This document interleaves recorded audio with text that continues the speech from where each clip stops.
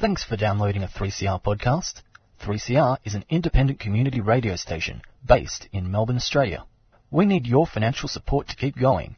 Go to www.3cr.org.au for more information and to donate online. Now stay tuned for your 3CR podcast.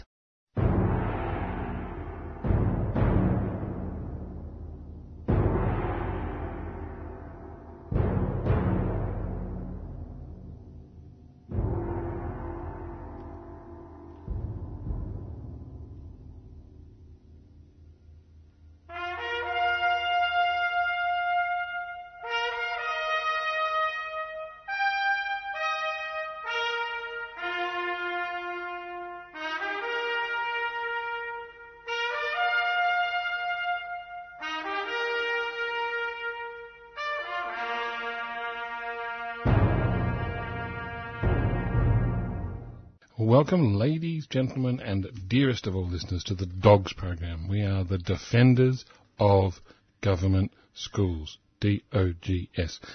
We've been around for a while. If this is your first listening, we are one of the old school 3CR programs. This gets really, really detailed and a bit political because we're going to be talking today about one of the things you never talk about at dinner parties. We're going to talk about religion. Yes. Sex, religion and politics. We do two of those three on a regular basis. I'll leave it up to you to guess which two. But today we're doing religion. In fact, there's this thing called a religious discrimination a religious discrimination bill, I should say. And Jean's got something to say about that in her 807th press release. That's how long we've been on air. That's one a week for 807 weeks. You can count back. But if you do count back, you get to the 80s. That's how long we've been around. But truth to tell, it's actually a little bit scary, and Jean's going to outline why, because when churches and religions start demanding their stuff from the government, they really should be very careful what they wish for. Religious discrimination is an issue in education because around about 30 to 40% of schools in Australia demand religious exemptions to teach kids. They are religious schools. They're Catholic schools, they're Anglican schools, they're Exclusive Brethren schools, they're Scientology schools. Everyone's got a finger in the pie, and they're all government-funded in Australia, which is something we think is a rubbish idea, and we're going to put a stop to it. It's taken us a while, but I'm pretty sure we'll get there in the end, because we think every school that's funded by the government should be free, at point of use, should be open to all students, irrespective of what religious beliefs their parents or they hold. All schools should be open to all, free of religious discrimination, and of course, from our point of view, something that does not discriminate, which is in fact what a religious discrimination bill is all about. We'll also be talking about schools in Canberra in detail, because in Canberra they're doing interesting things when it comes to splitting up the funding and making sure that all the nice private schools get their money, as they do here in Victoria as well. And we'll be talking about that wonderful thing called the NAPLAN, which is this strange standardised testing we have. But other things as well, and of course we're finishing with our great state school. But without further ado, because adieus are what we do at the end, without further ado, let's go to Jean's 807th press release. Jean, can you tell us all about the religious discrimination bill from the point of view of the DOGS? Certainly. But just one small point. We've been here since 1987 on 3CR, but the DOGS have been around since the early 1960s, 1964 to be exact. Press release 807, which is on our website at www.adogs.info. Religious discrimination bill. Churches should be careful what they wish for. DOGS are in broad agreement with the following press release, which I'll read in a moment, from the Rationalist Association of New South Wales, who've been around since 1912. But before 1912, you had the 1901 Federation and the Australian Constitution. And although the Founding Fathers placed Section 116 in the Constitution, and this is a very strong freedom of religion clause, unfortunately, this was read down and out by the Barwick High Court in the DOGS case of 1981. So the churches are right to be concerned about religious freedom in Australia, because although it's there in Section 116, it was read down and out. But it was their own doing. because the churches wished to keep their billions of dollars of state aid rather than their religious freedom. They argued for 26 days in a trial of facts in 1979 that they were no more religious than state schools. And then they argued that the words any religion in Section 116 meant a particular religion.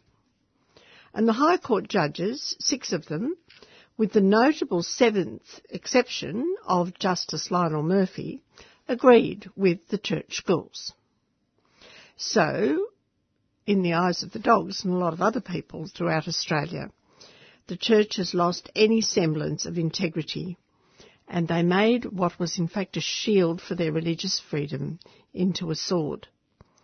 The churches in Australia, however, do not wish to revisit Section 116, since a proper interpretation of this potential Bill of Rights clause would affect the extraordinary largesse they receive from the taxpayer, billions and billions of dollars, for their educational enterprise alone. By reducing freedom of conscience to a mere piece of discrimination legislation, however, they're setting themselves up for a future of sectarian squabbling as differing religions vie for the right to discriminate against each other and non-believers. Christian churches in particular have forgotten Christ's injunction to give unto Caesar that which is Caesar's and to God that which is God's. Now, this is the Rationalist Association of New South Wales press release. They say, Religious Discrimination Bill goes to confirm that Australia is a soft theocracy. A theocracy is a state that is ruled by religious people. Religion is integrated into Australian governments at 3 levels: legally, financially and symbolically. And this makes the constitutional monarchy that is Australia effectively a soft theocracy in these ways. First of all, legally. No High Court interpretation of Section 116 of the Constitution has formally separated government and religion. There are no clauses in state constitutions separating government and religion. Financially, all religions with a supernatural belief are tax-exempt charities. Their passive investments and active commercial enterprises are all tax-exempt, effectively subsidised by all taxpayers. That, by the way, includes funeral parlours. Symbolically, a religious figure, the Queen of Australia, is head of state, and a religious mass is undertaken with the Prime Minister and Leader of the Opposition reading a lesson before the start of a new Parliament. Judges annually attend a Red Mass where they seek religious guidance for their legal decisions in the year ahead, and prayers are said before Parliament commences. The Attorney-General's draft Religious Discrimination Bill, again, symbolically introduced in a synagogue, enhances the entanglement of government and religion detailed above. If it's introduced into law, the bill will help to confirm that Australia is a soft theocracy, where secular discrimination law can be used to privilege religious belief, particularly where it concerns issues the churches define as sinful, like gay marriage, abortion, assisted dying, sexuality outside the perceived norm of heterosexuality. By additionally setting up a Religious Freedom Commissioner, while at the same time defining a religious belief bizarrely as, quote, holding a religious belief or not holding a religious belief, the Attorney-General is presenting a bill that is incredible.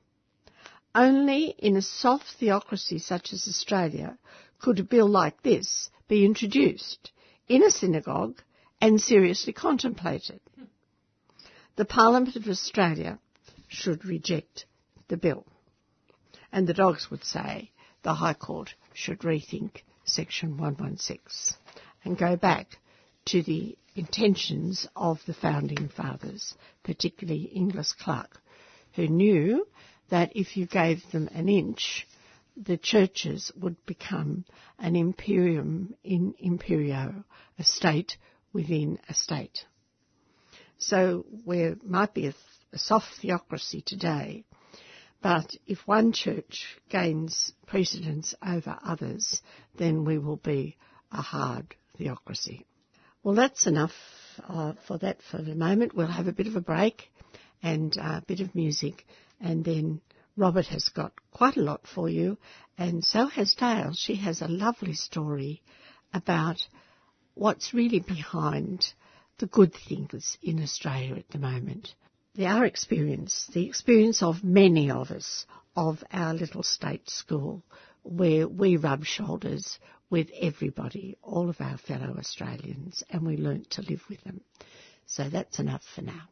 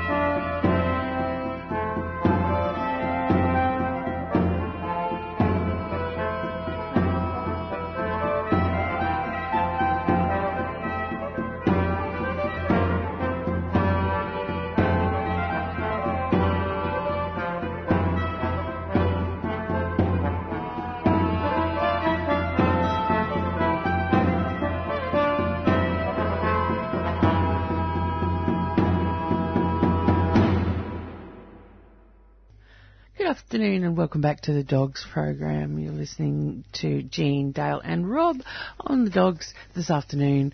And yes, as mentioned before, this is Dale here, and I've got an article here by Bruce Elder called The Griffith Review, A School Reunion.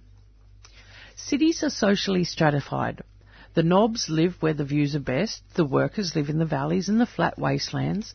It is possible to live in a certain part of an Australian city and never meet an Aborigine, a Jew, an immigrant from the Indian subcontinent, a doctor, apart from when visiting surgery, a garbage collector until he fails to take your garbage away, or a billionaire. This doesn't happen in country towns.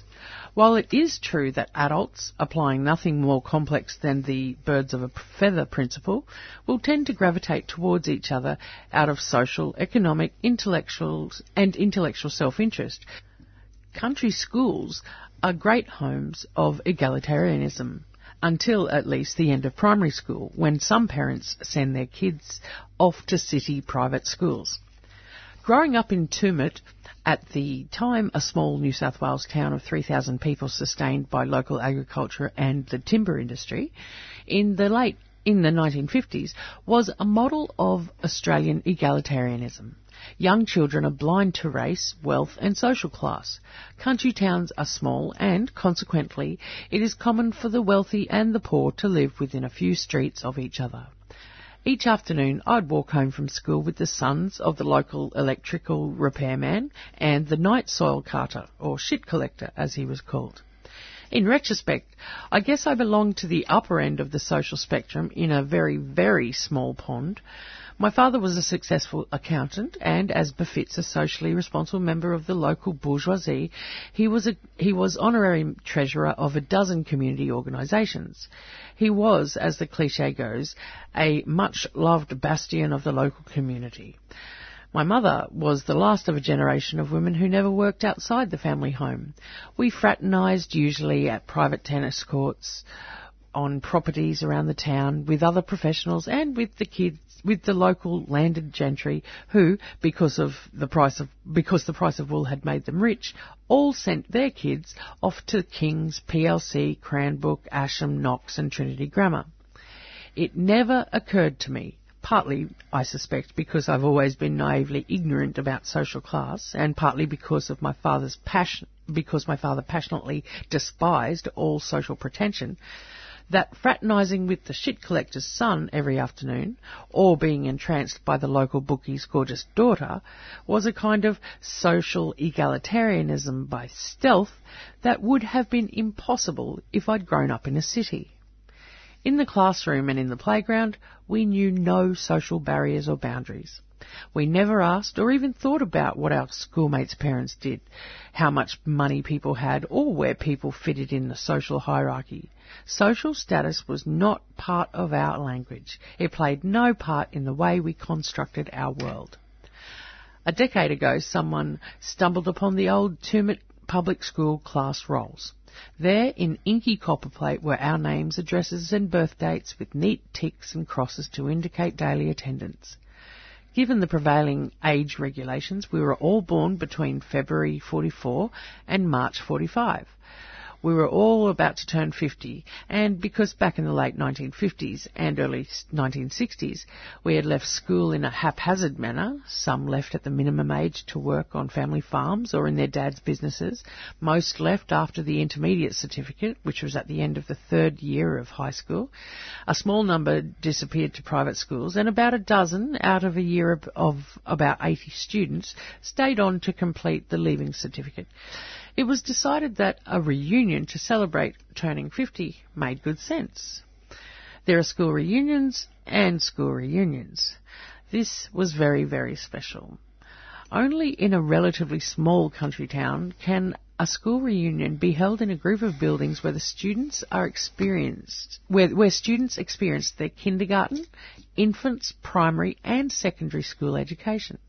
The old Tumut public school had seen us all sniffling and clinging to our mothers as we started kindy back in 1949, had seen us move from primary to secondary, that is, to another room across the main hall in 1957, and seen us sit for our intermediate certificate at the end of 1959. It had also seen us caned and humiliated and sent to stand in the corner for minor infractions and demoralised by those inescapable barbarians and sadists masquerading as teachers. Someone had the inspired idea that we should gather at 2:30 in the old school hall for afternoon tea. The locals, who constituted the majority of past students, brought the usual rural fare, sponge cakes, lamingtons, scone sandwiches, and we all wallowed in a nostalgia made palpable by the fact that all the old schoolrooms were still intact. "Do you remember," asked one middle-aged woman of the man we used to call Boothead, he's now the local union representative at the sawmill, "do you remember when the teacher used to leave the room and used to sit down the front and tell us all to shut up or we'd get in trouble? You haven't changed much, have you?" "I used to sit up the back here in Inky Stevenson's class." "And did you sit over there? And what about that old bastard who was deputy principal? He did all the caning. Do you remember Wom?" Presumably an abbreviation of Wombat. "Oddie's brother getting 6 and coming out holding his hand and trying not to cry? Do you remember everyone used to go and stick their hand under the tap after being caned? And what about ... etc." There was an easy sense of warm, old-fashioned community. But why? What held us all together after all these years? On one level, we did not really know each other. Most of us had not met for more than 35 years. In many ways, those years between the late teens and 50 are the defining years of a person's life. They are the period when values are really formed and solidified, when marriage or singleness is established, when children are born, when education for future employment takes place, when ladders of success are climbed or left unclimbed, when aspirations are achieved or dashed, when a sense of "this is who I am" is created and carefully tended and allowed to bloom. And I'll continue with more of this article after this.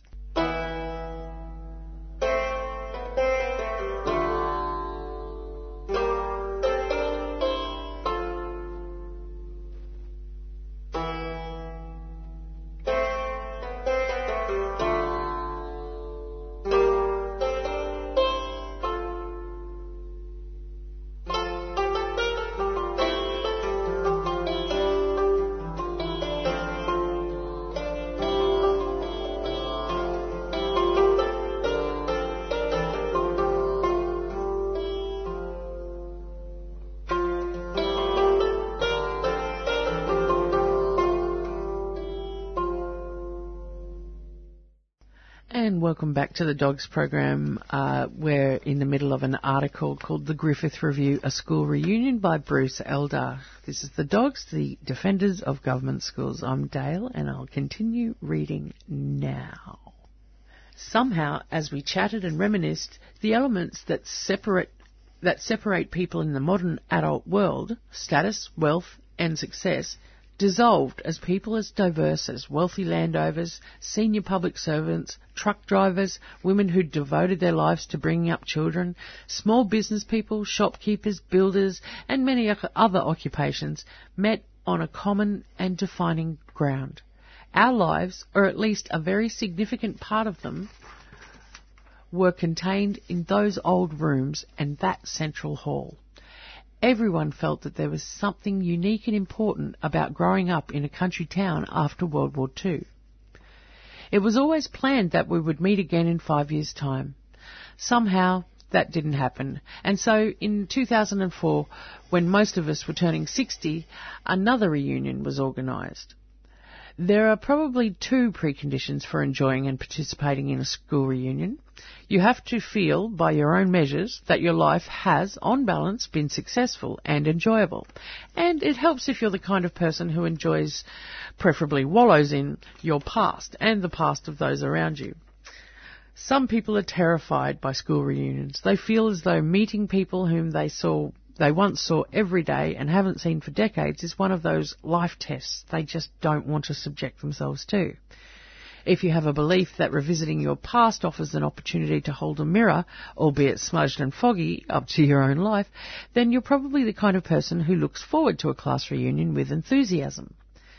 Invited to MC the dinner, the meal was a typically stodgy country affair. Fine cuisine rarely manages to cross the Great Divide. I was keen to use the opportunity to find out a little more about my fellow ex-students. I drew up simple questions about numbers of children, personal wealth, travel and family. Nothing too confronting, just a sheet of multiple choice questions that could be filled in about 2 minutes. The results were an extraordinary image of the way rural Australia has evolved over the past half century.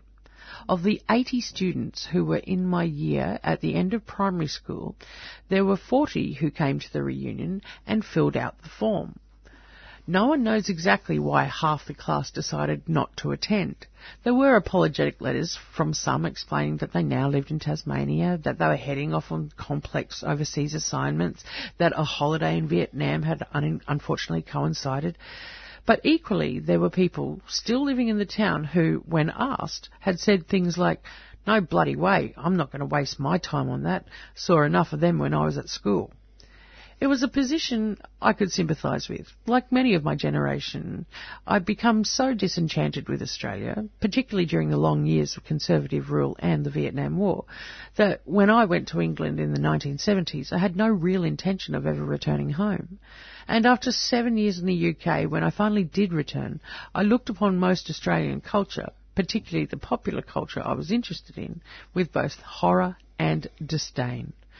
Australian Australian popular music was laughingly derivative.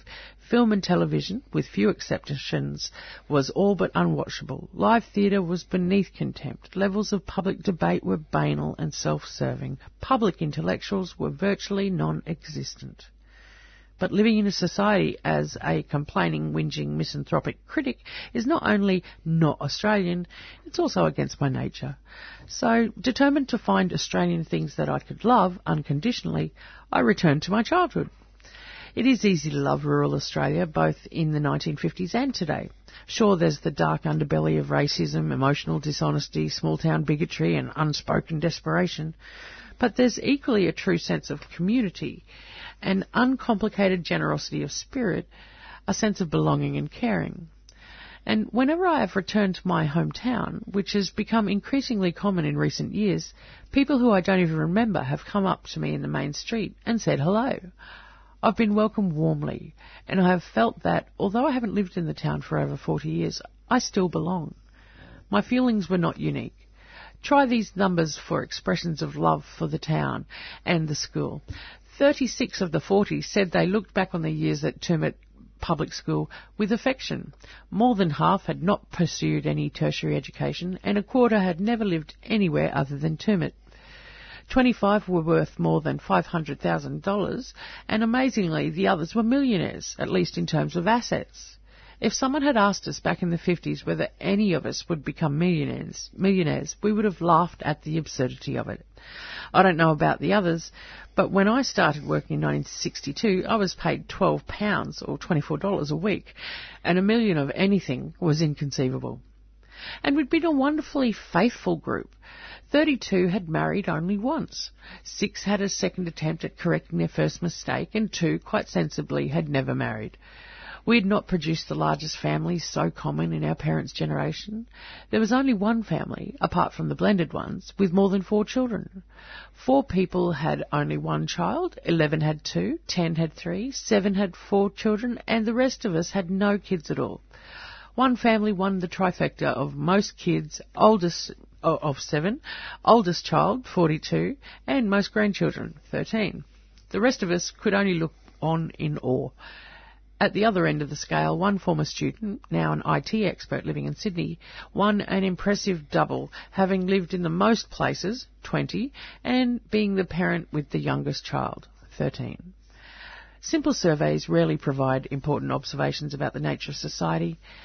They're nothing more than narrow windows giving shadowy glimpses of things easily misinterpreted. As the evening evolved and as we started talking and asking each other about the details of our lives, a strange and inexpressible feeling began to overwhelm me. How can I explain it? I suddenly saw my fellow ex-students as a group of ordinary Australians who had, in their own way, done extraordinary things. They were, without exception, decent people whose lives had been characterised by unstated, indeed, in many instances, unconscious beliefs in personal honesty and integrity. They ranged from people who lived almost hermit-like existences in small shacks outside the town, through to those who resided in multi-million-dollar opulence on the shores of Sydney Harbour. Yet, because they had all once sat in small desks in the same room at a small country school, they laughed in the face of society's false divisions. I don't think this unique experience of unaffected Aussie egalitarianism offers any kind of template for a future utopia. It just makes me feel very lucky that I was, in my youth, part of an accidental experiment.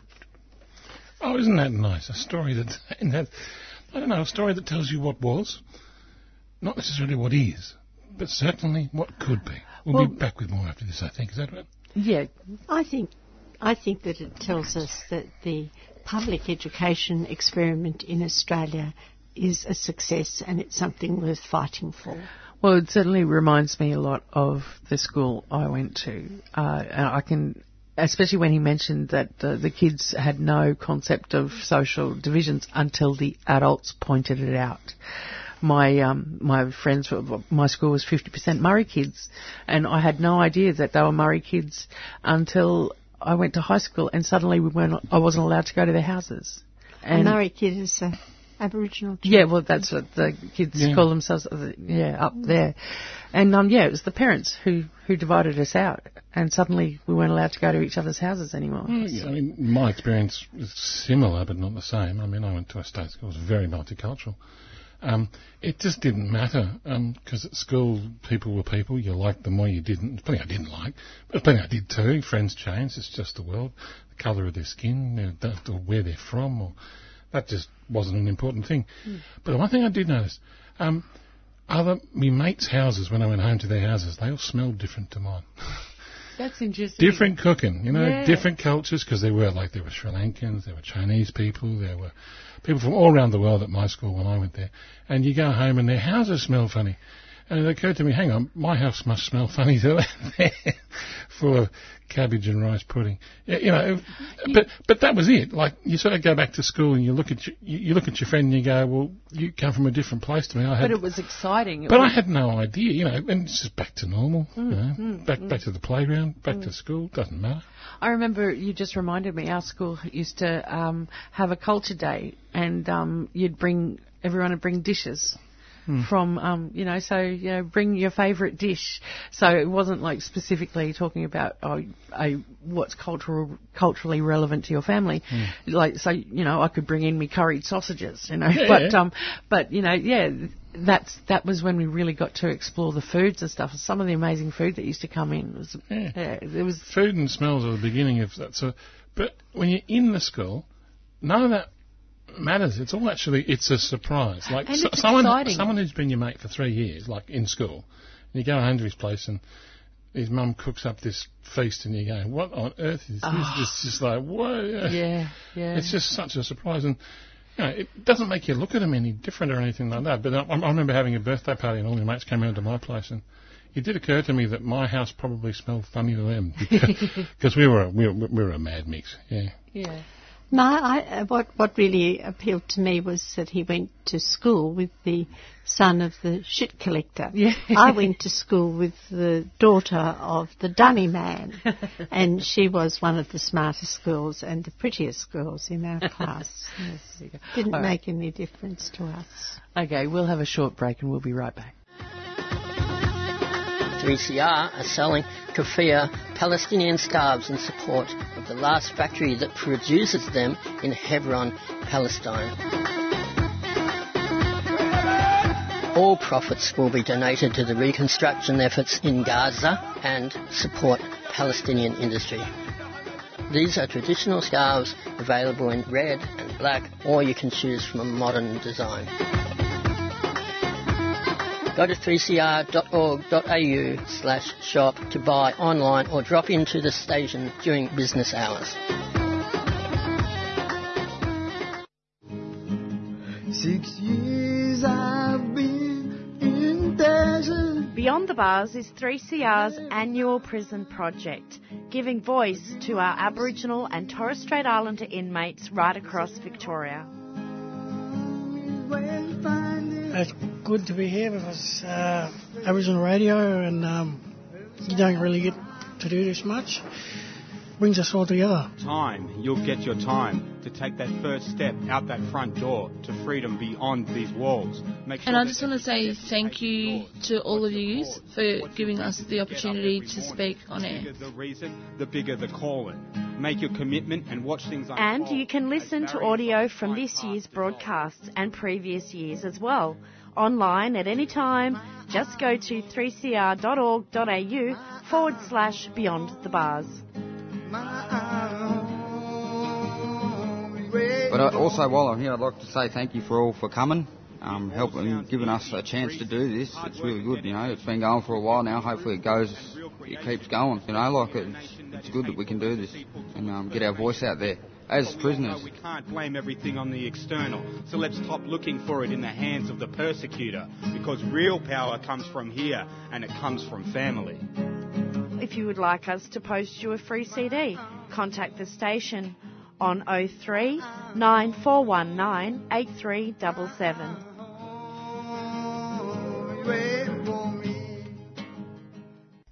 Welcome back to the Dogs program, to some keffiyeh scarves, of course, and behind the bars. Yeah, look, we are the defenders of government schools, and every now and then we talk about issues to do with religion, because religious organisations run schools in Australia, because we say we have to. We wish we didn't have to talk about religion, but we do. Sometimes we talk about private enterprise and free market theologians wanting to take over various systems, and sometimes we just talk about educational issues that are across all the schools in Australia. And sometimes an educational issue pops up that's so mindlessly stupid that it's worth bringing to attention for its mindlessness and its stupidity. And one of them is that in Australia we have this national test which is called NAPLAN. It goes through primary school and it pops up again in secondary school in Year 9. Now, I don't know. I think a lot of listeners have been to school. You might remember Year 9. Chances are you didn't, because your hormones had kicked in and it was this whole wasted year. Many, many schools plan for this. When children turn into adults, it's usually around about Year 8 and Year 9 that it happens. And it's a time when kids are transitioning from children into adults. And right in the middle of that, they're giving them a test. And it's a NAPLAN test. And various people are getting worried because this NAPLAN test given to Year 9 kids shows that they're not actually doing very well at all. And in comparisons with other countries, we are falling behind quite substantially. International comparisons. And in education, there is now a new paradigm. If a thing's worth doing, it's worth measuring well. Whether it's done well or not is the problem.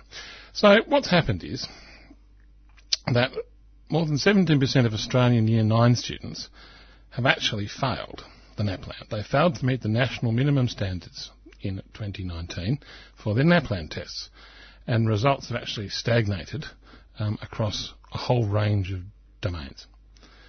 Now what that means is that we as a nation of Australia are stuffing up our education system when it comes to measuring stuff. And so on the PISA studies, the international comparison studies, we are falling way, way, way behind. So when that happens, politicians get involved in education. And when politicians get involved in education, it's never, ever a good sign. But just to give you some background, and I'm quoting now from an article on the Sydney Morning Herald by Pallavi Singhai, where they say that 10% of Year 7 students, 7% of Year 5 students, 3% of Year 3 students are also falling short of the writing minimum standard, in a scenario that experts say is setting these pupils up for a massive handicap in life. Now, the Grattan Institute school education expert Peter Goss says the minimum standard is so low it should be raised or scrapped. So if kids aren't even meeting then, it's a real concern. He says that once people fall behind, typically it's very hard for them to catch up. So someone is at the cusp of Year 7 at risk of falling behind in Year 9 unless they put in the work and get the right support. Now, results in NAPLAN tests in Australia have remained stagnant across most year groups for reading, numeracy, and they've got worse in grammar and punctuation, and have improved slightly for spelling. Dr. Goss says it's really frustrating if results continue to stagnate, but we should think if education like a supertanker, if it takes a huge amount of time and effort to change direction. Oh, just by the way, ladies and gentlemen, anytime anyone says something is like a supertanker and takes a lot of time to turn around, they are full of rubbish. They are full of that is just management speak for, I don't know. That is management speak for, well, it's not my problem. It's in the too hard basket. It's just, whenever anyone uses that metaphor, either in print or in... I remember once someone said it in front of me, and the person sitting next to me had promised they would punch anyone in the face who said that. Someone said it, and he didn't punch him in the face, and I just stood there looking at him for the rest of the meeting saying, Go on, punch him. I'm sorry, Dr. Goss, you've used the wrong metaphor there. I really find that objectionable. But that's not, we're stating the problem. The problem is that Australian kids aren't doing very well on international comparison tests, and in Year 9, it's really bad. In fact, it's making us look bad. In fact, it's making us look so bad, it's making the government sit up and take notice. Now, we have a federal education minister. His name is Dan Tehan, and he's got something to say. As soon as the politician's got something to say about this sort of stuff, you know you're in trouble. He says, today's results show that since testing began in 2008, progress has been made in most areas, but there remains room to improve, particularly in the high school years. Okay, so what he's saying there is that, there's no problem, but there's a problem. Now, the results come after widespread reports of issues during online tests in May, including lags problems logging on and difficulties in inputting answers for the poor kids in Year 9 because they've gone from a paper-based test to an online-based test. Now, David De Carvalho, the head of the Australian Curriculum Assessment and Reporting Authority, which runs the NAPLAN, said it will include a note with the results that acknowledge the disruptions. But the agency and an independent advisory group have full confidence in this year's results being completely rubbish, which is to say the kids aren't doing very well. Now, lots of other people have got stuff to say about this. Education Union Meredith Pearce has got something to say about it. The President of the New South Wales Primary Principals has got something to say about it. But Dan Tehan has the answer. Dan Tehan has come up with the answer to kids falling behind in NAPLAN. And that is to scare the crap out of the kids. If you scare the children, then they'll do better on the test. So what he's suggesting is, and this is the Federal Education Minister. He's a friend with an institution that's known for abusing children. Well, he's saying is that the NAPLAN test at Year 9 will go on to that student's permanent record when it comes to applying for any jobs in the future. Oh, that's criminal. And that will mean that the Year 9 students... Do you remember Year 9? Do you remember Year 9 when you were a teenager and then you weren't a teenager and there was boys and there was girls or there was girls and there was boys and there was a gender fluid, whatever. Oh, it's just a mess. Dan Tehan is saying, I'm going to make sure that the NAPLAN result is attached to that child as they go into the workplace 4 years later. He wants to damn what percentage of children in Australia? 17%. That's currently 17%. Because he doesn't want it to be 17%. He wants it all to go away. And he says, I know, I'll scare the children. I'll say, this is going on your permanent record. Remember, this isn't Year 9. This isn't school certificate, old-fashioned. This isn't Year 10. This is when your second year of high school when you're still finding your feet. Well, second and a half. I mean, it depends if you turn up. I mean, I don't know. A lot of these kids won't be turning up to every class, I'll tell you right now. Oh. Just what? That is the Federal Education Minister's solution to the problem of poor assessment. He'll scare the disadvantaged children into leaving school early. Absolutely. Because you can leave school at 16 years and 9 months, and so therefore some kids can leave school at the end of Year 9 because they know that there's nothing for them there because they've been scared out of it because of a stupid little NAPLAN test. Now, the NAPLAN test, by the way, tests all sorts of things. It tests numeracy, it tests literacy, it tests all that sort of stuff. I mean, if you're falling behind in one of those things because, you don't much do like the counting stuff, or I'm not so good at the writing stuff, but I love to count, all of this goes on as you then apply for a job. So it'll be there. You apply for a job, your potential for future employer will then get access to your Year 9 NAPLAN. How's he going to do this? What power has he got? He hasn't got it in the Constitution to do. Oh, no, he's just saying, well, how do you improve kids' marks on tests? Scare them. And if you were in Year 9 and someone says something in 4 years' time bad's really going to happen unless you do something right now, and you're 13 or 14 years old, you're going, who are you? What? I don't know. Go Collingwood, or something. Or I'm going back to playing some more Fortnite. At least there I've got credibility, and I'm going to make millions doing online gaming. They're Year 9 kids. Or the children. They are, in fact, children. In fact, the teachers know they're in loco parenti, which means that they are children. This is a politician's solution to an educational problem. Do you know what the problem with NAPLAN is? Nothing. It doesn't mean anything to start with. But do you know what? When it comes to in Finland, they don't have any tests and the kids do well at NAPLAN. It's not actually about the test. It's about the learning. Mm. Your problem is with your education system. Your problem is where you ghettoise children into various streams of schools based upon postcode, because we know in Australia, and I'm sitting here looking at the My School website when I'm talking about great state schools later on. I'm in Houston. If you have a school full of poor kids, by definition, the expectation is they're going to do worse on the NAPLAN test. They're going to do worse on every test because they've been put in a school with other kids just like them. And as far as I'm concerned, that is a disgusting fact of Australian educational life. And as a fact, we need to fight that simple fact in and of itself, which is highlighted by the beautiful story that Dale told us.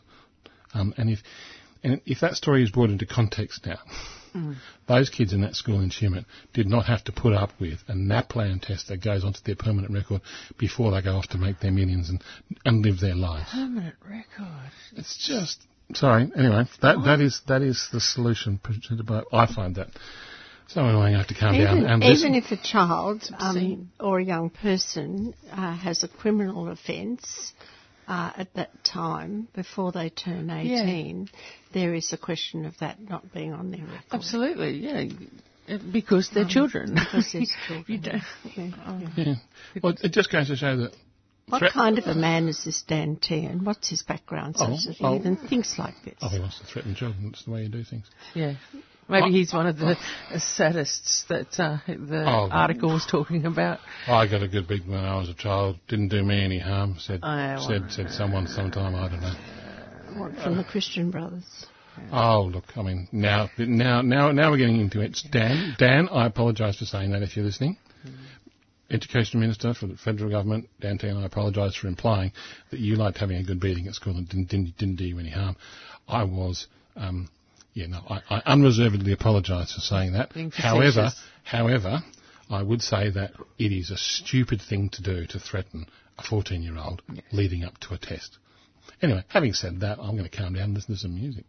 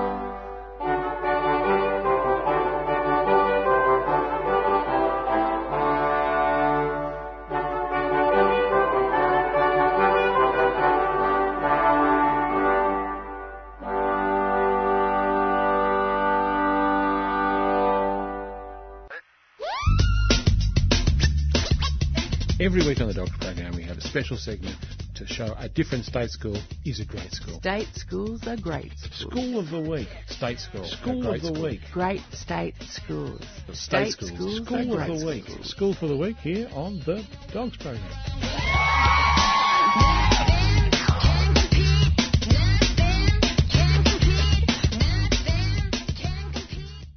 Welcome back to Great State Schools. I found a great state school. In fact, I know some graduates from this great state school, and it's a great state school in a weird little place off the southern shores of this great land of ours. It's on the South Island of Australia, little place which is now called Tasmania. It used to be called Van Diemen's Land, and it's a little place called Hobart. And in Hobart, they do things differently. They really do. But they still have state schools down there. Tasmania is the poorest state in Australia by income. They've got problems down there when it comes to attracting money. But they have state schools, and they have an interesting tradition. In Hobart, they have secondary schools from years 7 to 10, and then everyone goes off to what they call matriculation colleges or senior colleges. And they divide them up on gender there. So they've got a girls' state high school and a boys' state high school. Now, the boys' state high school is in a place called Newtown, so it's called the Newtown High School. The girls' high school is an interesting one, and that's what we're going to focus on today because it's pretty great. Ogilvy. Ogilvy High School is really quite interesting. It has an extraordinarily good tradition in terms of educating girls in Tasmania. And it's the only 7 to 12 public high school in Tasmania. Now, it still has a school vision that goes way, way back, because a lot of stuff in Tasmania goes way, way back. And it actually has always been and continues to be about empowering girls to be successful. And Ogilvy was a premier, a Labor Party premier, and this school meant a lot to him, and giving children opportunities meant a lot to him. Yep. And basically the school itself, it focuses on three things. It wants girls to be successful, it wants them to be skilled, and it wants them to be innovative. It doesn't want them to be safe, it doesn't want them to be known or noticed or socially acceptable. None of those things. It's about being successful, it's about girls being skilled and innovative. And the school mission is to place the learner first, to build the character of the girl, and as she turns into a woman. And I'm sorry I'm using gendered pronouns, but it is a girls' school, so I'm going to talk about it in those ways. For those people that find that distracting or offensive, I'm sorry, but that's kind of what the school says about itself, and I think I'm bound by honesty to tell you what the school thinks about itself. But it does actually, as a school, promote a growth mindset. And it's actually about continual improvement. It's not about winning this test or passing this test or getting the A. It's about actually learning and improving yourself. Now, the priorities to improve include things like challenging learning activities, doing difficult things on a frequent basis. That's part of what the school's about. It's not doing easy things so that you get a taste of success. It's about doing difficult things and failing first, and failing fast, and failing forward, and then getting it right the next time, because that's actually what a learning environment's about. And it's a learning environment with one gender together. It's a learning environment for girls. Now, the school began, as you say, Ogilvy, the Premier, back in 1937. So it's been around for a while. And it had all sorts of strange things up until 1964, when it just became a public high school. It was a selective school for girls. It was a co-educational school for a while, and then it was a commercial school, but then it just became a state high school for girls. There is literally a boys' school 500 metres down the road. Okay, and they do a lot of stuff together. So in terms of segregating them off in terms of gender, it is true that happens in this little place called Tasmania, this little place called Hobart, but I can tell you right now the boys and the girls get along just fine because they're not actually that far away from each other. How does it do on NAPLAN? Well, interestingly enough, the NAPLAN results are just fine. They're good. In fact, they're above average, certainly compared with similar students. But at the moment at the Newtown High School, Ogilvy suffers from that which all schools in Australia suffer from, which is that, well, what can I say this? 80% of the kids come from the poorest half of families in Australia. So yeah, all of these things are true. And I'm sure if you were listening to me talk about Ogilvy being a great state school, you were saying, oh, this is some sort of middle-class aspirational ideal for our young girls, who live in comfortable circumstances. No. Now, this is a school for girls who come from an almost exclusively low socioeconomic background. If we're honest in Australia, we say they come from poor families. 10% of the kids that go to this school are Indigenous Tasmanians. 16% of the kids that go to this school, young women that go to this school, come from a language background other than English. So in the world of, Australian schooling, where we have a semi-apartheid system between public and private, this is a school that would be considered in general to be a pocket of poverty, a pocket of educational disadvantage. But you know what? They're not. They are absolutely not. This is the exception that proves the rule. And I tell you what, when it comes to how much money it costs to educate these kids, remember like in a secondary school it costs, I don't know, between $13,000 and $15,000 on the money? This is cheap. This is cheap. It's a lot cheaper than the private school down the road, I can tell you now. What, the Friends? The Friends school. If you put in, well, the Friends school is an interesting school in itself. But if you put in the money that both parents and the government put in together, this is cheap. Mm. It's bargain basement stuff. And it's turning out quite exceptional results. Even if you just look at the stupidity of NAPLAN, it's doing just fine against similar schools. So I have to say that our great state school for the week this year is Ogilvy High School, down there in the South Island of Australia, in a little town called Hobart. Congratulations, Ogilvy. Spot on. Want to defend government schools? We are the Dogs, D-O-G-S, Defenders of Government Schools. Every week on the Dogs program we have a special segment to show a different state school is a great school. If you're a parent, or if you're a kid, or if you're involved in the school in any way whatsoever and you love your state school, give 3CR a call. We want to hear about these schools that we're defending. Brunswick Secondary State College. schools are great. Harkaway Primary School. Sunshine North Primary They're School. really concerned about the welfare of the kids and their growth as people as well as learning.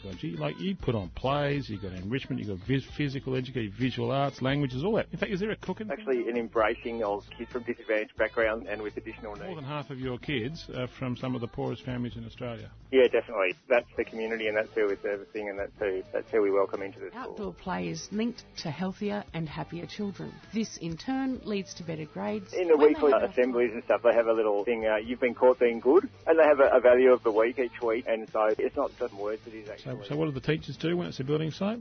Yeah, they kick themselves out of their own staff room and turn it into a classroom. Just a really nice culture and an emphasis on social skill building as well as learning.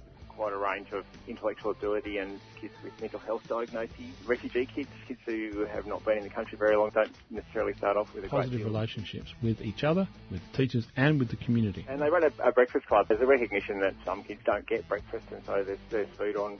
If you are involved in a state school and it's a great school, we'd love to hear from you so we can talk about it and tell the world. Leave a message for the dogs at 3CR on 94198377. State schools are great schools. Great state schools.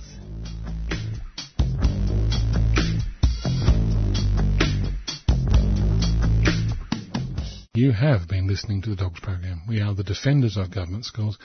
I think it's been a great program this week, especially to hear Dale's voice telling us some good news stories from the past about what state schools were and what they can be. Not what they are, unfortunately, which is why we have to fight the fight to defend government schools. If you are interested in what we're talking about, please contact us at www.adogs.info. Or indeed, you can ring up the station. If you've got an idea for a great state school you'd like to have prominence on our program, please give us a call on 9419 8377 during business hours and just leave the name of the school. Don't even have to leave your name. I'll do the research and it'll be on the air next week. But until next week, it's bye for now.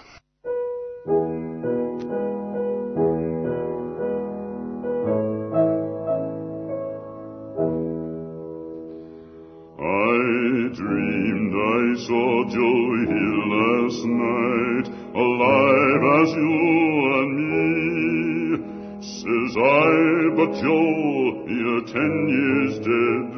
I never died, says he. I never died, says he. In Salt Lake City, Joe says I'm standing by my bed. They framed you on a murder charge, says Joe, but I ain't dead.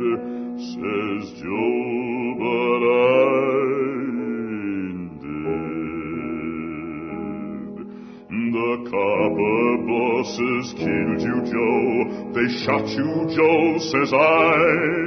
Takes more than guns to kill a man, says Joe, I didn't die, says Joe, I didn't die. And standing there as big as life, and smiling with his eyes, says Joe, what they can never kill, went on to organize, went on to organize. From San Diego up to Maine, in every mine and mill, where workers strike and organize, it's there you'll find your hill. It's there you'll find your hill. I dreamed I saw Joe Hill last night, alive as you and me. Says I, but Joe, you're 10 years dead.